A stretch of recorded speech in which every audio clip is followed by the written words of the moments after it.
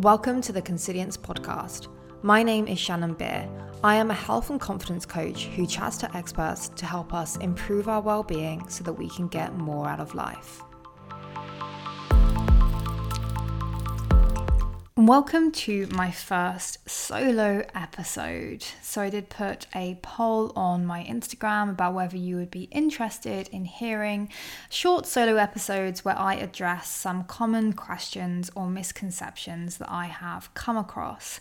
And I thought I would start by clearing up the misconceptions when it comes to defining what compassion actually is. The fitness industry seems to be catching on to the importance of compassion when it comes to improving our physical health and psychological well-being, particularly the role of self-compassion and its associations with body appreciation and intuitive eating, which is protective of going on to develop pathological eating behaviors and the associated psychosocial impairment.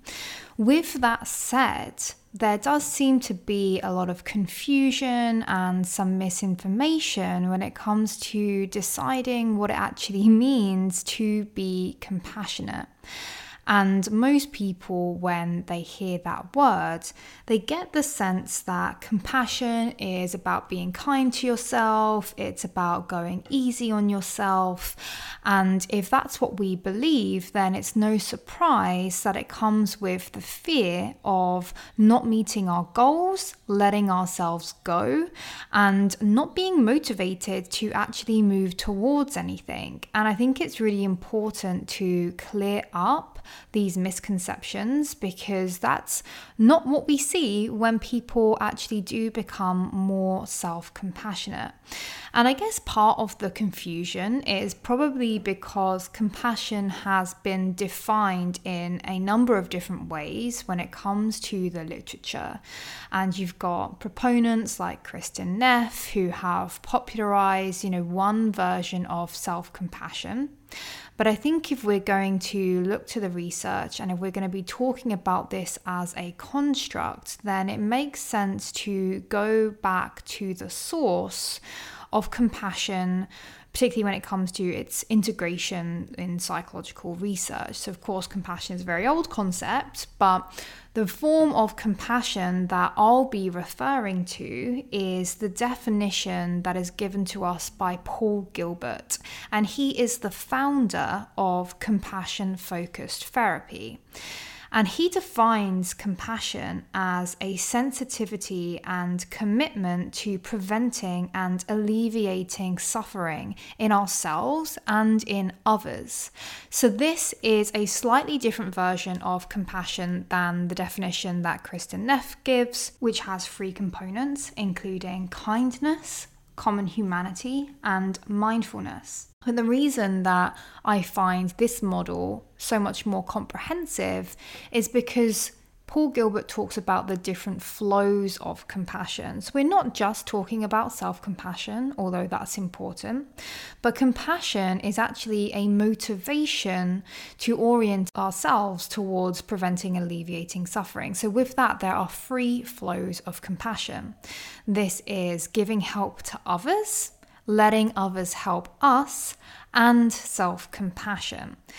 And those that struggle with self-compassion may actually find that it's easier for them to start by developing one of the other 3 flows. So whether that is giving compassion to others, which is where we start with compassionate mind training, or whether it's working on letting others help us, that can actually be a really important part of becoming more compassionate too. And then we might want to work on building self-compassion. And the way that we do that is probably going to look a little bit different for each of the 3 flows. But I really wanted to address this misconception that compassion is just about being kind to yourself, because compassion and kindness are actually very distinct constructs. We can consider kindness to be creating the conditions for happiness, so doing something nice for someone.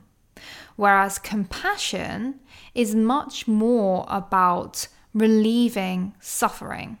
So an example of a kind act could be me buying somebody a birthday present. Like, that's a nice thing to do and it might make them happy momentarily. Whereas compassion could be me taking someone to the hospital because they're in pain. So you can see that there's actually a very clear difference between kindness and compassion.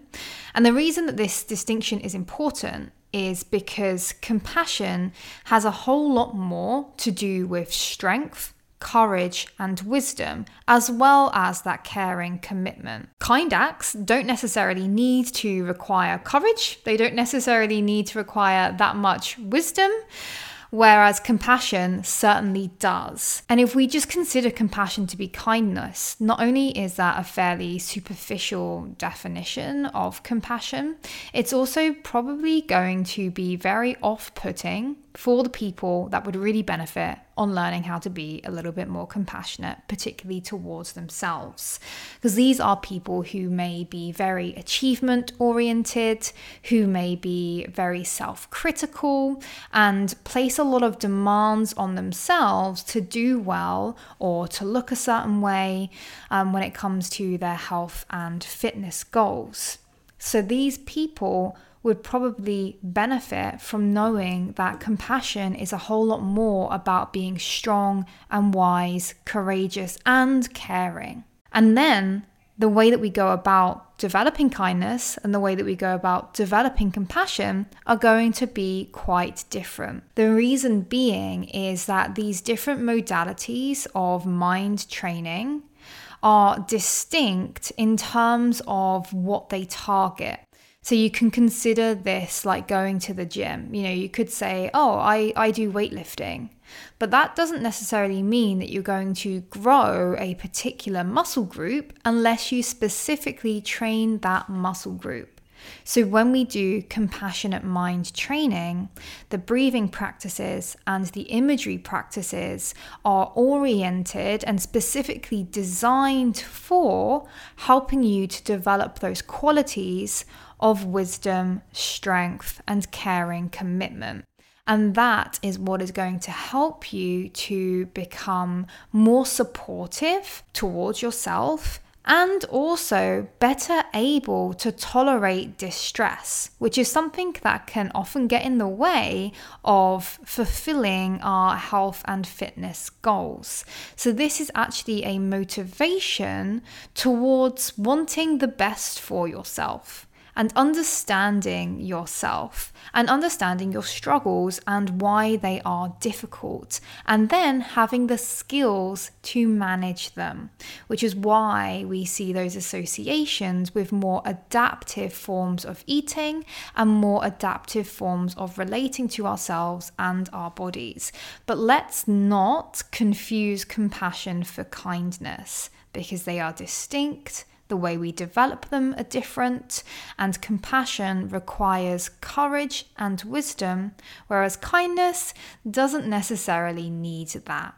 So when we see, people encouraging us to be more compassionate towards ourselves, yes, that could be a great message, but it's not quite as simple as just being kind to ourselves and can actually be very difficult to develop. And there are a number of fears, blocks, and resistances to developing compassion. And if you think it's just about kindness, that's probably just going to reinforce some of those fears and some of those resistances. I can talk more about that in another episode, but I just wanted to clarify why it's not helpful to confuse compassion for kindness. Compassion actually has a number of attributes, which includes a care for well-being. So this is just the decision to try to be compassionate, as well as a sensitivity to distress.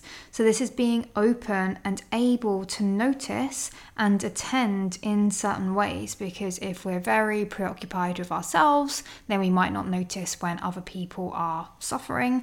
But then if we're too oriented towards people pleasing, we might not notice our own suffering.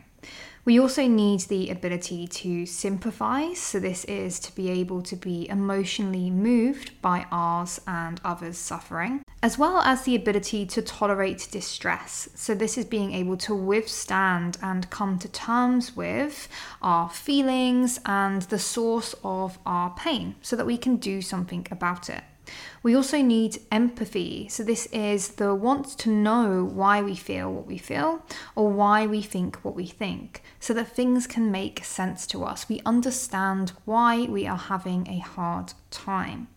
And then we, of course, need a non-judgmental attitude. So to be able to become aware of our thoughts and feelings from an observational point of view. So not judging ourselves. This is the wisdom of no blame and no shame, but looking at our situation objectively and then being able to move forwards. So those are the 6 attributes of compassion, which, as you can see, doesn't necessarily have a whole lot to do about being kind, but more so about being able to notice our suffering and then to be able to do something about it, which comes down to those 3 core qualities of strength, wisdom, and caring commitment. So just a little heads up, kindness is not the same as compassion. Compassion has a whole lot more to do with strength, courage, wisdom, and caring commitment, and we can begin to develop compassion with specific compassionate mind training exercises. Thank you so much for listening to the Consilience podcast. If you found this episode helpful and you know someone who also would benefit, then please do share this episode with them. And if you're looking for more support, check out my coaching, mentoring, and educational offerings by looking at my website, which is linked in the show notes. Until next time.